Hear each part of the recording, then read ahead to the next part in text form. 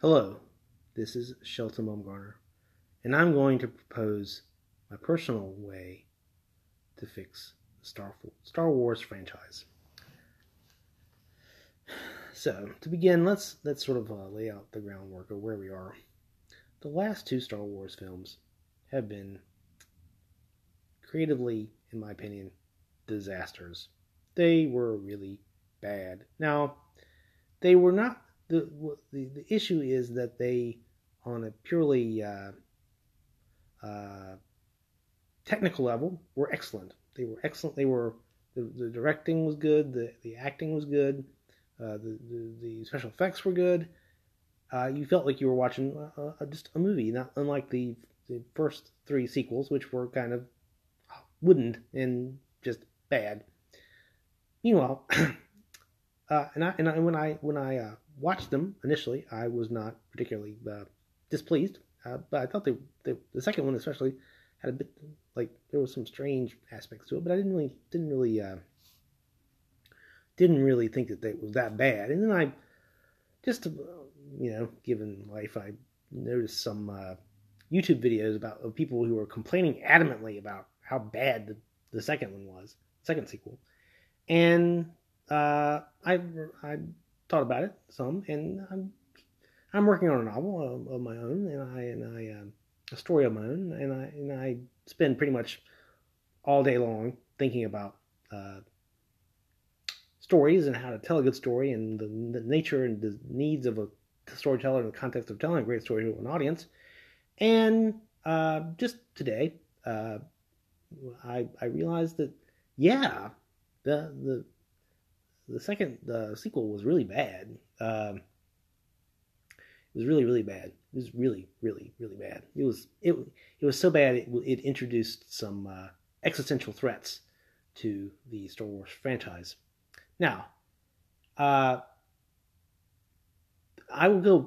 Let's back up a little bit and let's address the single fundamental existential problem with Star Wars. This is such a fundamental existential flaw and problem with Star Wars that it really destroys it's to fix it would be it. I don't even know if you could. I mean, on a purely storytelling level, I don't know if you can even fix it. It's such a fundamental hardware problem with the story. And that story problem is that when George Lucas was developing the Star Wars franchise, he had initially had three people. There were three main characters, three young people in the story. There was the hero, Skywalker, Luke Skywalker. There was the princess, who was sort of an avatar for the love interest, the princess, who was literally the princess. And then there was the scallywag, the rake, the bon vivant, the pirate, who was kind of reluctant hero. Okay, so, but what happened was, okay, that happens, and it's a humongous hit. It is a gigantic hit of epic proportions. Humongous hit. Now, they have a sequel, and it's really good. Empire Strikes Back. It's really good. But they introduce in the desire to tell a great story in the short term, they introduce a long-term, ginormous structural flaw in the entire canon of Star Wars. And that is, they said that not only was the bad guy, Darth Vader, Luke's father, but that in a twist of fate, Luke Skywalker has a twin sister, and that twin sister is the princess. Now, you may ask yourself, why is that a big problem? Why is that such a big problem? It was a great reveal, told a great story, and so forth.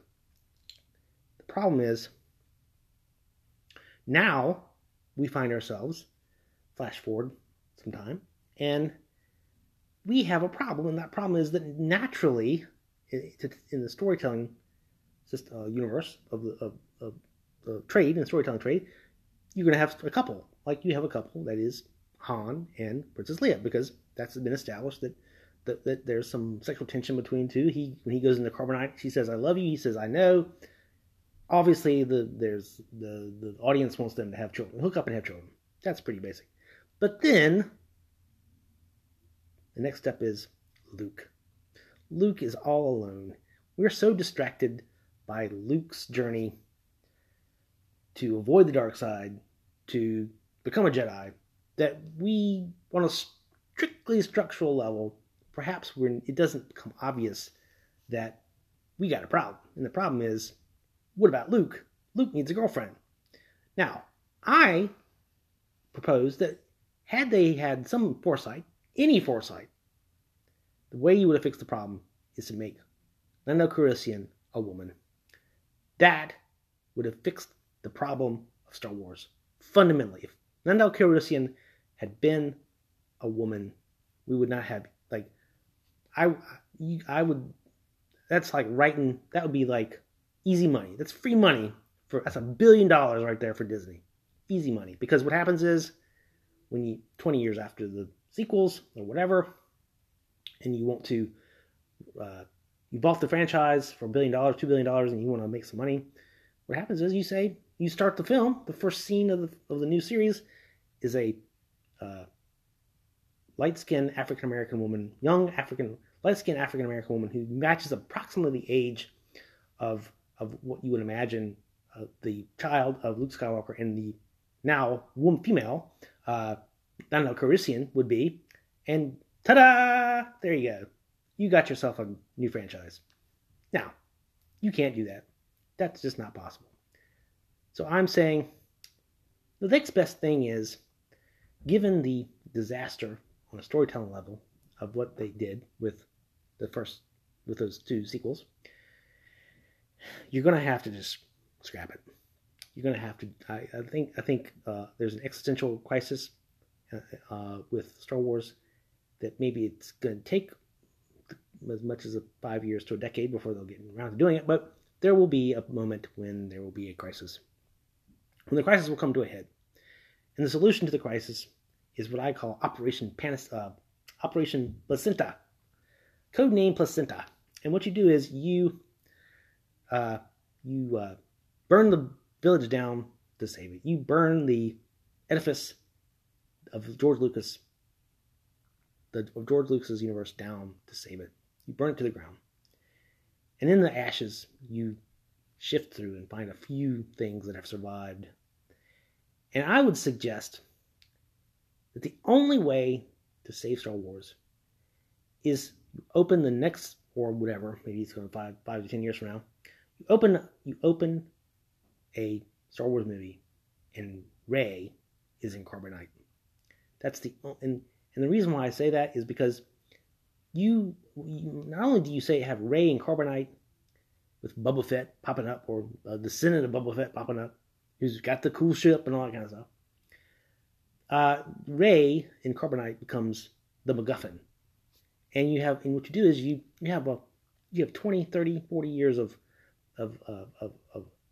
Star Wars lore that you can pick from, and you just find a popular minor character and we start from scratch. You say, okay, now we're gonna have the hero's journey of that person, and then that person finds Rey's body in carbonite, or somehow, because the whole Star Wars universe is contrived, it pops up somewhere, and the whole story and what happens is, by the end of the first act, you bring back Poe and whatever those other guys are, Kylo Ren, all those people pop up again, but you have a new hero and a new journey for that hero. I think that would be the way to save Star Wars. Now, as I did a video on Facebook, I posted it on my website, TomPlenty.com, but it's an hour long, much more rambling and much more, this goes in directions that perhaps a bit more not as interesting as this one. But if you really want to see me think it out initially, that's where you would see it. But I would highly recommend that they burn it to the ground. That's the only way to save Star Wars. Burn it down and start all over again with a new main character. Anyway, thanks for listening.